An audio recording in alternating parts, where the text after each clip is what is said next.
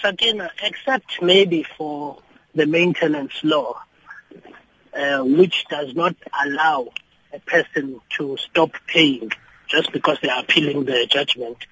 Any other law, when a person is appealing the judgment, that which the court has decided then gets suspended until the appeal has been finalized.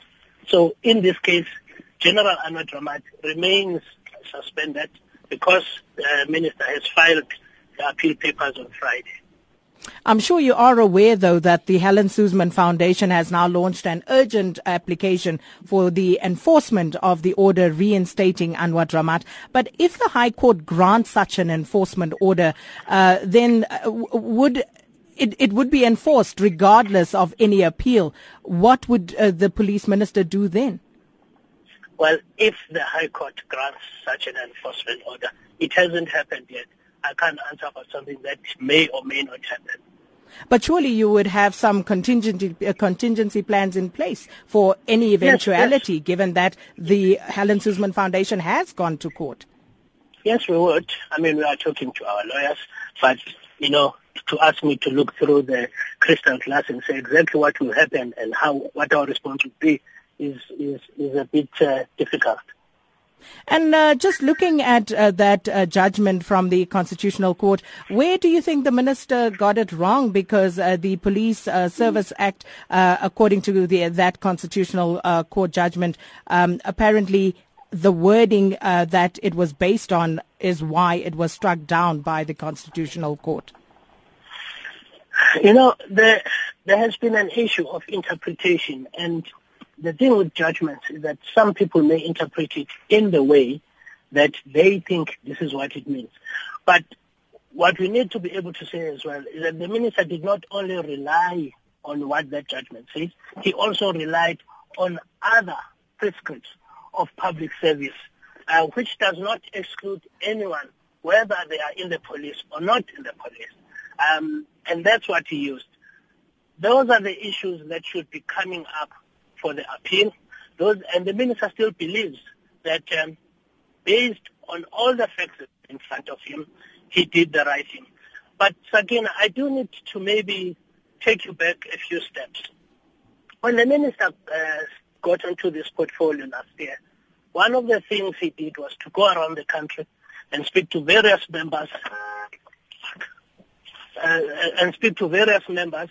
and a number of people came up with a lot of issues around what is happening within the police. But all these issues coming from different people, others going to his house to make representations, others meeting him and stopping him at airports. He then put what we call a reference group, which started work at the end of October. Through the reference group, a number of things have now been crystallized, and those are being dealt with. And one of the biggest issues that came through from the members, not only of SARS but of the DPCI, was this issue as well, which is then the reason why the minister then said, okay, if this issue is coming out in such a strong way, what do we do next? So all of that, wait a second, please. Given all of that, given his executive authority, given the mandate that he has to execute, given the fact that the people who are advising are not just your Musa, Zondi, but you've got advocates, you've got people with intelligence background, you've got people with management background. That's the kind of advice that came through. And then with our lawyers, sat down, this is what we want to do. So it's not as if the minister woke up one day and sat his thumb and said, who am I going to suspend today? Let me see if I understand you correctly. So what you are saying is that the Anwa Dramat issue is not confined to the illegal rendition of Zimbabwean nationals, but there were many other issues raised by people against him. His particular issue is confined to that. But there are many other additional points that have been made through this group that you may not necessarily find in what people commonly refer to as the IP report. So there are all these other facts that are sitting on the table, that the minister has, that the information that he has, and then he says, how do I act in this regard?